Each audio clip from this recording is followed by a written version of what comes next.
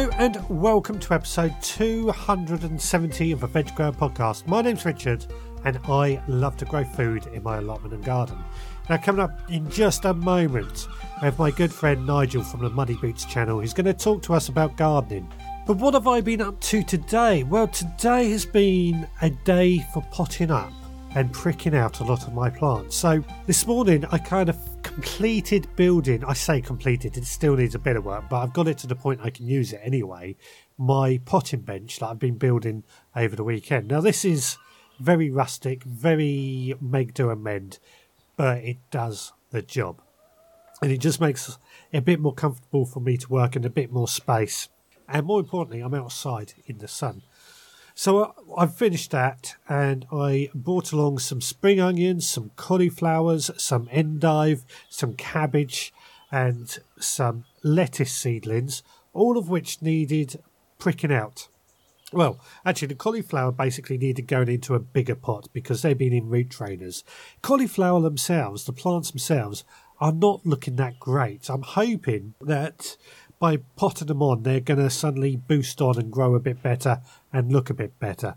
Fingers crossed. But all the other seedlings, they did need pricking out. Now, these are still in their seed trays, so they're very, very, very small, very squashed in together. And what I'm trying to do is separate them out into their own individual root trainers. And that just gives each plant a bit of space to grow, and hopefully then it'll carry on and produce a lot of food. Now that's basically what I've done today. Pricking out and potting on is one of those jobs that does take a while. It's very tedious, but it's also quite a thought-provoking time. It's a chance to think and see what's going on.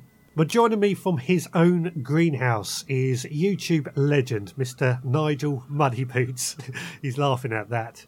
From the Muddybootz YouTube channel. Nigel, thank you so much for joining me today. How's things with your end? Good morning, Richard. We've got a nice morning at last. The last couple of days have been rather, bitterly cold wind, icy cold, and it's forced me into the greenhouse. But I've made use of the time, and I've done a lot of potting up. I did 92 onions, I think, yesterday, and I've just put a few cabbages, potted them on this morning.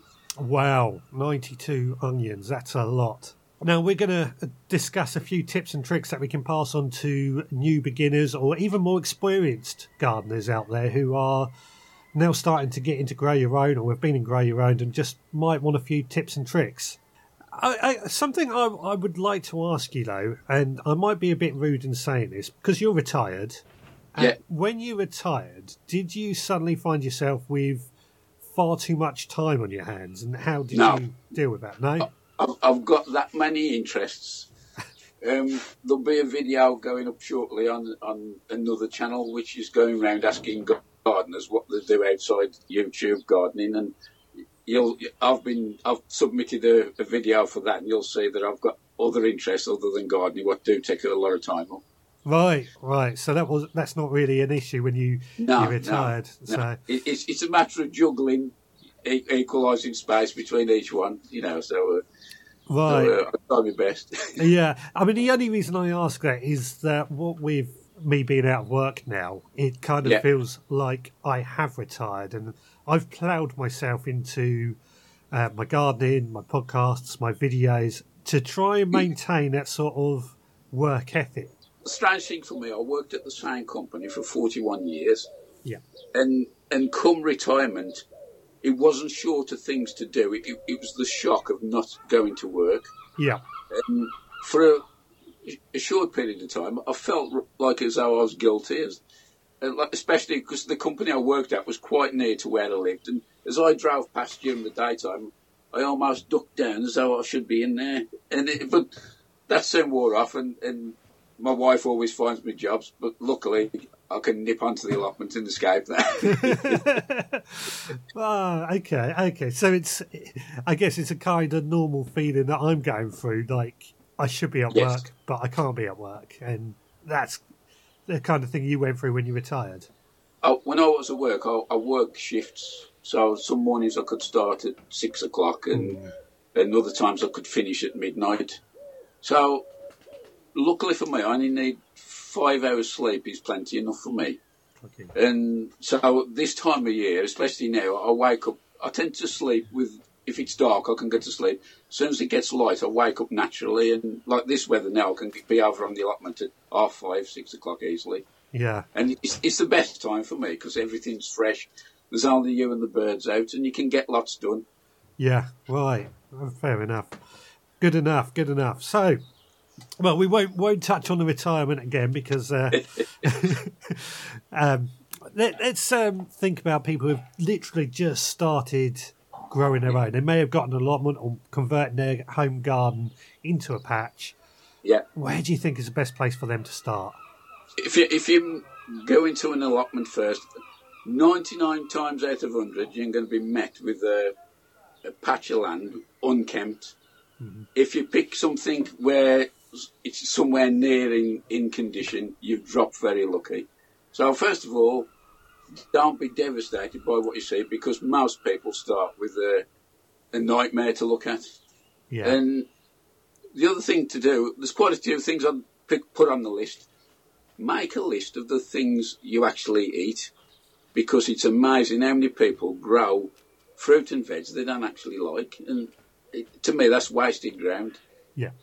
But when you go down the allotment, if you're 100% you're going to do it, first of all, take a compass, or with modern phones now you've got a compass on, and have a look where your north and south is, so you get a rough idea which way the sun's going to travel. Yeah. And then the other thing is, take a tape measure and measure your plot. And when you get home, draw a scale plan on a bit of square paper or something, and that then you can actually work back from. But the big mistake a lot of people fall in, what fail at allotment gardening, is trying to complete everything in a season. Now, if you've got a rough piece of ground, divide it into sections physically and mentally, and maybe a good investment is this, I know I'm going to mention a nasty word here, but plastic. Polythene builder's black sheeting. I purchased a roll of that when I first had my plot. And there's different grades, but if you go for the thickest one you can get, mine is now 6 years old and it's still in immaculate condition. And because I built my raised beds symmetrical, all my covers fit any bed. So cover a section of land up and just work on one small piece at a time. Maybe divide your plot up into 4 and do 2 one year and 2 the next. And just keep them covered, and keeping them covered will actually get rid of mouse weeds. Yeah. But while you're having a look around the plot and all, just check around, do a stock check, because the previous occupier may have put like fruit bushes in which you think, I could use that. Might not be in the right place, but just dig it up, put it in a bucket, and as long as you don't let it dry out, that'll wait for you and ready to plant it in the place you want it. Absolutely, yeah. I mean, I took on my first allotment, there were several blueberry bushes still on that plot, which I've still got in my garden, funnily enough. And blueberry bushes can be expensive to buy. They can be, yes. So, yeah, definitely look around and see what you've got before you rush out. And your whole idea about splitting the pot up and just doing a little bit at a time, as hard as it is to do that, because you just kind of want to get cracking and really want to get growing, I think a little bit at a time makes it easier mentally to stay on top of it. Well, I've seen quite a few people on my side come down very enthusiastic, and you can roughly get an idea. They burn themselves out, and I think then it feels like them climbing Mount Everest on day one, and quite a lot of them actually throw the towel in and we never see them again. Yeah. Exactly the same on my plot. That seems like a given thing. So they've started on their plot. They're doing what we're saying, working a small patch at a time. Now, this could be a vegetable patch as well as an allotment. Yeah. What do you think they should be doing in that small patch as they're working through? Digging it over, adding manure, or? Well, as you know, there's quite a popular method of gardening now called no-dig. Me personally, I'm a traditional gardener. I like digging. I enjoy digging. I know the people will argue I'm destroying the soil structure. And one benefit I have seen of no-dig is there's a lot fewer weeds. Yeah. But being a traditionalist, I like to dig. And to be fair, as long as you come down on a regular basis to your plot and even spend 10 minutes here and there, you can usually keep on top of the weeds. You can. In theory, yeah. Unless you've got something like couch grass. But first of all, well, couch grass, mare's tail, bindweed, they're all a nightmare to any gardener. Yeah. But the other thing to do is start off with what I call more or less foolproof crops like radish, lettuce, and even potatoes. Mm. Because you can start some of the trickier ones like carrots and parsnips and that. And some people will get demoralised if you have a failure. Mm-hmm. Failure is not uncommon for anybody. I had nightmares last year, and I've had this year's with zabroon, banana shallots, getting them to germinate. I've done nothing different. I've used the same seed. I've used seeds from different seed companies, and still got very poor germination. But next year I might get 100%, who knows? But that's what keeps us coming back to gardening, the challenge. Yeah, and every year is different, no matter what you do. Yes. Yeah. So you're a traditionalist. You like digging it over and removing all those little bits of roots that you can see to try and... Which I've got to admit, I think certainly the trouble I have on my allotment with couch grass, I certainly think that's probably a most reliable way of removing the couch grass. But I am a no digger, and I do find myself trying to cover over just the soil with as much compost as I can get. I've watched your video this morning of you planting your potatoes. Yeah. Yes, and I just literally dug a hole, put the potatoes in. Well, you're using the similar method to what I use. Bore a hole, I put potatoes in, then I mulch mine straight away with horse manure. Yes. And that has three benefits. First of all, you haven't got earth up. Secondly, the manure on the top, when it rains, it will wash the nutrients into the soil, which the potatoes can feed off. Yeah. And next, the following year, if you do crop rotation or move the crops on, that soil will be perfect for whatever crop you put in. Absolutely. Now, do you use well-rotted manure for that, or is it a bit more fresher? When I've done my potato, that was my previous method, because this year I'm going 100% potatoes in containers and buckets. Right. Because, not that I've had bad results, I've had really good results in the ground, but I actually detest digging up potatoes. I actually detest it. I've still got a full bed of sour palmeiras in from last year. Right, yeah. I mean, that's interesting, because a few years ago I used to always grow my potatoes in buckets. Yeah. Last year I moved over onto growing them in soil. And I found growing them in the soil, in the ground, to be better because I didn't have to water so much. What I've done, I actually sink my buckets into the bed by about 15 centimetres, and then I mulch around with manure as well. Right. And I find that keeps the moisture levels locked into the soil. Oh, okay. Hopefully this year I'm going to trying to do a little, not automatic, but semi-automatic watering for the potatoes in the containers on the beds. Right, yes. That sounds I've got an idea. I'm going to have a look at doing that, which will make watering a lot easier and keep the water off the foliage of the potatoes, which is the main risk against catching blight. Yes, yeah. Well, automatic water is something I'm always looking to try and do, because watering, especially on the allotment, if you're not down there every day and it's not local, it can be a difficult thing to get right. Yeah. Now, that's actually quite a nice thing to talk about, actually, getting the watering right for a newbie or even someone a bit more experienced. We're fortunate on our side because we have got mains water supply. Right. And that's usually 6 months a year. It is turned off over winter. But I've got a 1,000-litre IBC tank that I collect rainwater in, and I've got a feed into my greenhouse. It's not automatic at the moment, but I can use it as a gravity-fed hosepipe and water the plants inside there. So it does work, that does, yeah. Yeah, do you find you get enough pressure just using gravity on that? Yeah, well, when I put the IBC tank in, I raised it about a metre off the ground. Right. And it's actually having the header, the height, which gives you your pressure in, and that's enough. It'll flow quite happily out of a normal hosepipe and water the greenhouse, yeah. Okay, that's interesting. Again, on my old allotment, which was on a hill, I put the water butt right at the very top, and I used to use that to water. And I had a self-watering system set up for that, and it worked really, really well. But that was because it was on a hill, so I didn't have to do much to get that metre high. Yeah. Yeah, because there's also solar water systems out there as well, I think. So I've actually got a solar system, but I've never installed it. One of the other plot holders on site is two ladies that they bought one. I rigged it up from. That was connected to a 1,000-litre IBC tank. Mm-hmm. And last year, I think they had something like 14 or 15 peppers, chilies and tomatoes in the greenhouse. And that looked after itself for about 5 months. Right. Wow. And I don't think they topped the tank up at all during the season. Right, yeah.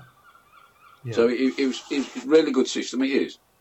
Okay, that's very, very interesting. I mean, IBC tanks are quite easy to get hold of. Yes, yeah.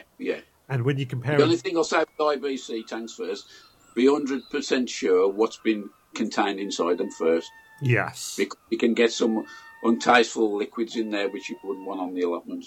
No, that is very true. Some can be used quite wrongly, but some are used to store diesel in or something. Well, that's right. Well, the IBC is an industrial bulk container. Yes. So it's used in industry, yeah. Yes. And 1,000 litres, I mean, that's a lot of water, isn't it? A lot of water. I mean, that's 4 of your standard water butts.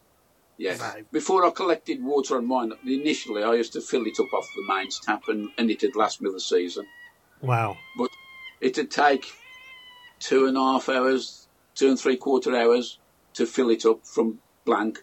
So what I did, I put the hose pipe in, switch the tap on, and every 15 minutes I put a mark on the tank, and every 15 minutes put a mark.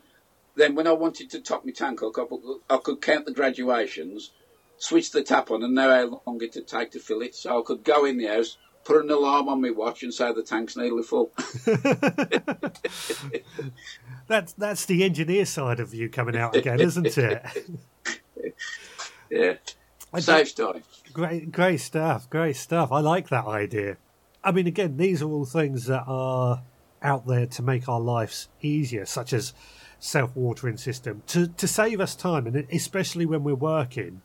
I think that's so important to try and save time. I mean, and holiday as well. Yeah, and holiday, yeah. Yeah. What's going to happen over the next few months, we don't know whether anybody's going to be working, going on holiday, so it might pay off not to buy these sort of things unless you really want them. Yeah. But hopefully them an investment for the long-term investment, so hopefully when this horrible thing's left us, we'll carry on normal. It will come into its own for future years. Yeah, I mean, it's a challenging time, to say the least. It is, yeah. Let's say somebody is just using a watering can or a hose pipe to water their land. I know this is probably one of the most boring subjects we can ever discuss, but it's important to get the watering right. Crops like potatoes need a lot more water than, say, something like chilies. They don't need a huge amount. Yeah. How do you think is the best way to go about getting the watering just right? Again, if you're in a container, the best method of checking something in the container is by weight. Right. If you lift a pot up, you can usually tell if that soil's dry or wet. If a soil's wet, it'll be really heavy. And obviously, the other thing with a clay pot, if you can actually tap it with a stick. The old gardeners used to put a cotton reel on a bit of cane and go around tapping the pots. And the density, the ring of the density of the pot would tell you whether that pot needed watering. Ah. But one thing I always do, I always keep a watering can full in the greenhouse to try and raise it up to the ambient temperature. And then when you do water in the greenhouse, it's less likely to put the plants into shock. Because that is a big thing with watering plants, especially newly planted out. Cold water can actually put them into shock and stunt them for a while. Yes, I do exactly the same thing in both my greenhouses. I've got watering cans in there. As either the last thing I do before I leave my allotment is just put that can in there before I go. Yeah. And then the first thing I do, or one of the first things I do, is water the greenhouse. Yeah. With that warm water. The other good thing with watering and all is mulching. That can cut down your watering tremendously. Yeah. If you've got something to mulch the beds, actually give the beds a real good soaking first, then apply the mulch, and you'll find that'll actually create it'll allow the soil to breathe, but it'll keep the moisture levels locked into the soil more. Yeah, yeah. I mean, we could be using compost as a mulch, straw, wood chip, and even pebbles in some cases. I'm not so keen on pebbles myself. No. But the other thing in all is nearly allotments is dig organic matter into the soil, because that will retain moisture. The best one I've found is cow manure by far. When I first put my allotment on, it was total different shape to this. There's very narrow beds, and speaking to the other plot holders, the soil had never been fed at all. So I ripped everything out, marked the beds out, and then I ordered 6 ton of cow manure. Right. And what I did, I double dug all the beds, going down 2 spade depths. Yeah. And I put a good layer of cow manure in, and then put the topsoil back on the top. And that was 6 years ago, and I've never had a problem with the soil drying out. It retains moisture. Even last year, we had the hot weather. You scrape away the first half an inch through, and you're down to moist soil straight away. It does. The cow manure does really hold moisture very good. Oh, right. Yeah. Okay, that's interesting. And the other tip and all, anybody growing celery, I always dig a trench out and line it with cow manure, and then put the soil on. And the celery, because celery love moisture, never let celery dry out. And I've never had an issue with the celery, because you'll find the roots will actually go straight down and revel in all that moisture there. And they love it. I mean, that's also another interesting point, because I find some gardeners try and water their garden every day. Oh, no. You find, especially if you've had a dry spell, the soil will form a pan on the top, and water will just run off. Mm-hmm. To water properly, you need to actually soak it and give it a chance to soak into the soil. A good way of seeing this is if you you can get these, I think it's the people who grow orchids, cymbidium, stuff like that. Quite often these are sold in clear plastic pots where you can see the roots. Yeah. If you get one of those, tip water in, you'll tip a lot in, but you'll see how little it actually travels down the pot. It takes a lot of water to actually soak the soil completely. It might run through straight at the hole, but actually to soak the soil it does. That's why I'm a great believer, especially with pots now, is watering from below. Yeah. Initial watering, water from the top to get rid of any air pockets in the soil. But once you've got that established, water from below and let the capillary action suck it up. And the roots, it then keeps the roots going downwards. Yes, yeah. Well, that's the thing. I find watering once a day, you get some very shallow roots. Yeah. Whereas if you give it a good watering once, maybe twice a week, those roots just really go down low and get that moisture from really far down. And I think that makes... Capillary matting is another thing to consider. That's quite worth its weight in gold, actually. Although it just moist, it does keep the plants ticking over. Yes. And that's good and all as a standby if you're away on holiday or something. Yeah, so capillary matting is like a bit of fabric, a bit of almost like a carpet that you put in the bottom of trays, and it just soaks up some water, and any plants on that will soak up the water. So I've got a big roll of that I bought last year, quite cheap. It was only about £5, I think, if I remember right. Well, last year one of the guys on our site, between us, we set up his tomatoes with a capillary wicking system. Right. And we had fantastic results. It was just a deep tray with a couple of wooden boards across. We sat the pot on the top and made 2 wicks out of the capillary matting. We threaded it all the way up to the pot and planted the plant in between the wicks. Uh-huh. And all we did is, including liquid feed, put that into the container, the reservoir at the bottom, and the tomatoes suck it up. He never had one with blossom end rot or non-splitting. And usually them are the 2 culprits of poor watering. Ah. And that's definitely the way to go. If you can get the containers deep enough, that's the way to go, I think, You've just given me an idea for another project I'm going to be running this year now. So I'm going to try that because I like the idea of that. I did a little video of it on one of my episodes, so I'll point that to you later. Yeah, I'll add that to the show notes for this episode. That'd be great. Right, well, anything else you want to add to this? No. It's a strange time of year. fortunately, with what's going on around the world, we're still allowed on the allotment, and I think that will continue, providing we all act sensibly, like keeping our distance and that. We've got a fairly good site on here, and everybody's sticking to the rules and taking care, and we've got hand wash facilities around the taps and that. But it has made me appreciate the allotment more, especially growing our own food. Yeah. Especially when you look around the supermarkets and you see all this panic buying, what's going on, and I know for a fact we're never going to go short of vegetables. Yeah. So that is like a reassuring thing, and it's like comforting in a way, I think it is. And I've put a bit more extra effort in, and I'm possibly going to grow more stuff, especially with this successional sowing and all. Yeah. Because that's the thing I plan every year and fail miserably. Well, it's a case of being really organised with successional sowing. Yeah. And same as square foot gardening, which I tried before, but I'm not a fan of it because you have to be so organised. Yeah. Well, perhaps... Talking about growing in small spaces. Yep. With the last week or so, I've been having a huge clear up on the allotment, and things are looking a lot better. But the problem is now I've gained a lot of rubbish which needs to get to the tip, and the tip shut. Yeah. But one thing what has come out of it, I've managed to get a few slabs down, and I know you're a big advocate of it. I've got my veggie pod making an appearance in the next week or two. Excellent. Yes, I do love my veggie pod, and it is such an awesome way of growing because it's so simple. And I've said it time and time again, and my wife and I was discussing last night. Last year we had so much salads coming out of our veggie pod that we didn't know what to do with it.